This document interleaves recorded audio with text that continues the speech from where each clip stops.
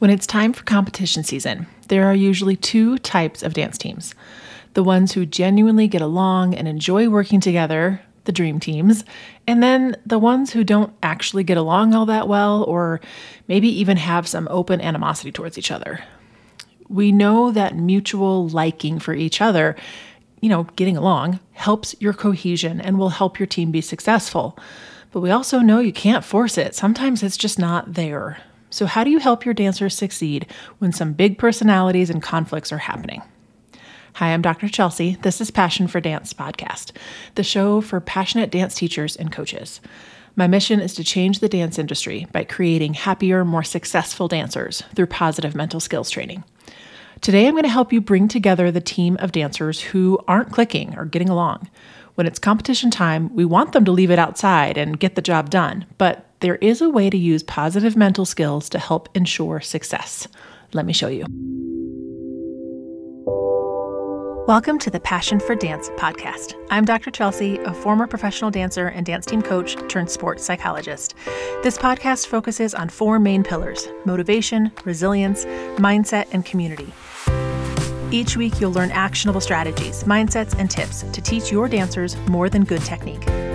This is a podcast where we can all make a lasting impact and share our passion for dance. Let's do this.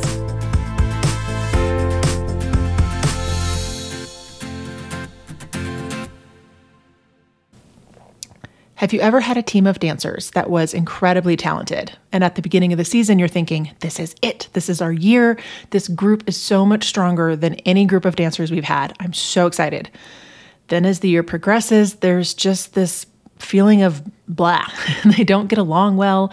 Maybe there's even some tension on the team. So when they dance as a unit, it falls flat. They can individually do the skills, the talent is there, but there's no spark on stage, there's no passion pouring out of them.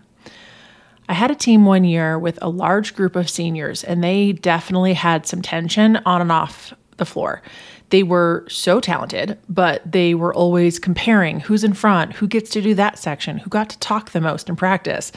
There was this underlying icky feeling and tension that was in our way. Our competitive routines were solid. They were clean, but there was no true power and fight. Dance teachers, you know the difference when a routine is well executed versus when it's powerfully executed.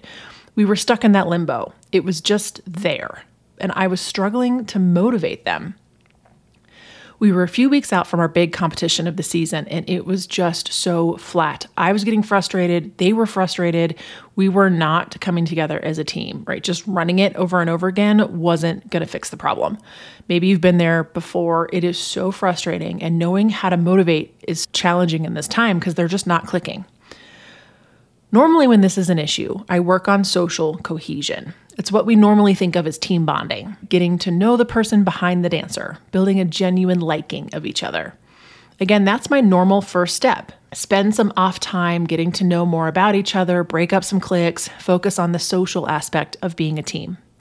And side note, there's actually two different kinds of bonding. Social's only one of them, and I break it down for you in episode 108 if you're interested in more. They're both really helpful when it comes to this time of the year. But the truth is, some groups of dancers will never reach that solid social bond. There are either just too strong of personalities, or in my case of the year I'm talking about here, there's just some history between the dancers going back to elementary school, and it's not going to get solved with some team dinner and affirmations. So what do you do when your team is falling short of their potential because they are just a group, not a team? How do you help them transform to a true team? Well, you shift their mindset.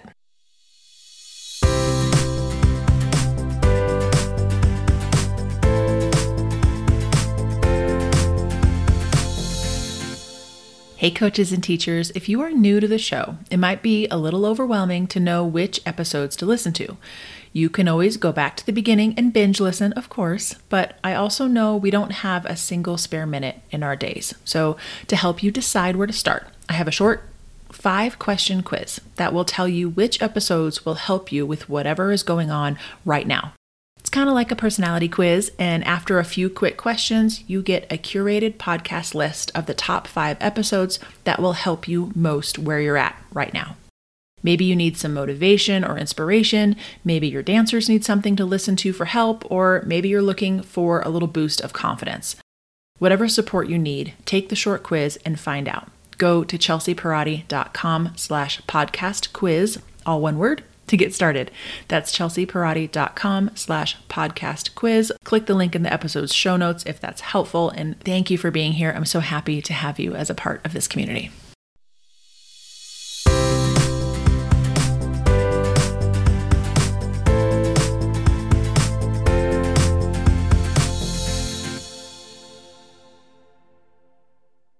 There's a term in psychological science called pro-social skills. It basically means doing nice things. Pro-social skills are anything you do to help or benefit someone, like speaking kindly, helping with choreography, comforting each other. And psychological research tells us that pro-social skills are the glue that transforms a group into a team. Instead of being a group of soloists, you can create a unit on the competition floor if you can encourage them to use pro-social skills, meaning we just need them to be nice to each other and encouraging and supportive. But now I know if they aren't getting along, they're not going to use those skills. They attend practice, they do the drills, they run the routines, and they get out. So how do we coach them to use more pro-social skills? Well, shifting their mindset and reminding them of this simple, powerful truth. You need each other. What really helps dancers transition from a group of talented individuals to a unit that can be that powerhouse together on the floor is if they learn that they need one another in order to succeed. Just putting together a talented group of dancers doesn't make them a team. We have to coach them to become a team.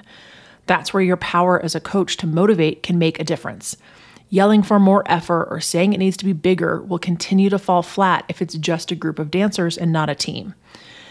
In fact, it starts to hurt things even more. They will side-eye each other, look at the dancer next to them and think, she isn't doing it, so I'm not either. Or I'm hitting the turns, we only have to keep doing it because they keep falling. It actually starts to breed more tension and resentment. What those individual dancers don't see is they need each other. As coaches, we get that. But have you reminded your dancers lately? When we compete in teams, we truly need each other if we're going to be our best. Going out there and doing your best isn't going to cut it. You need the dancer next to you to give their best too. So how do you get the dancer next to you to give their best? Well, you support them, encourage them, help them. Use those pro-social skills.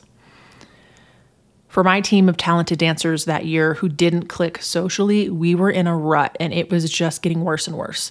The routine was well choreographed, the dancers could do the tricks, they could keep up with the athletic demand, but the routine was just there. It didn't sparkle, didn't have any fire behind it.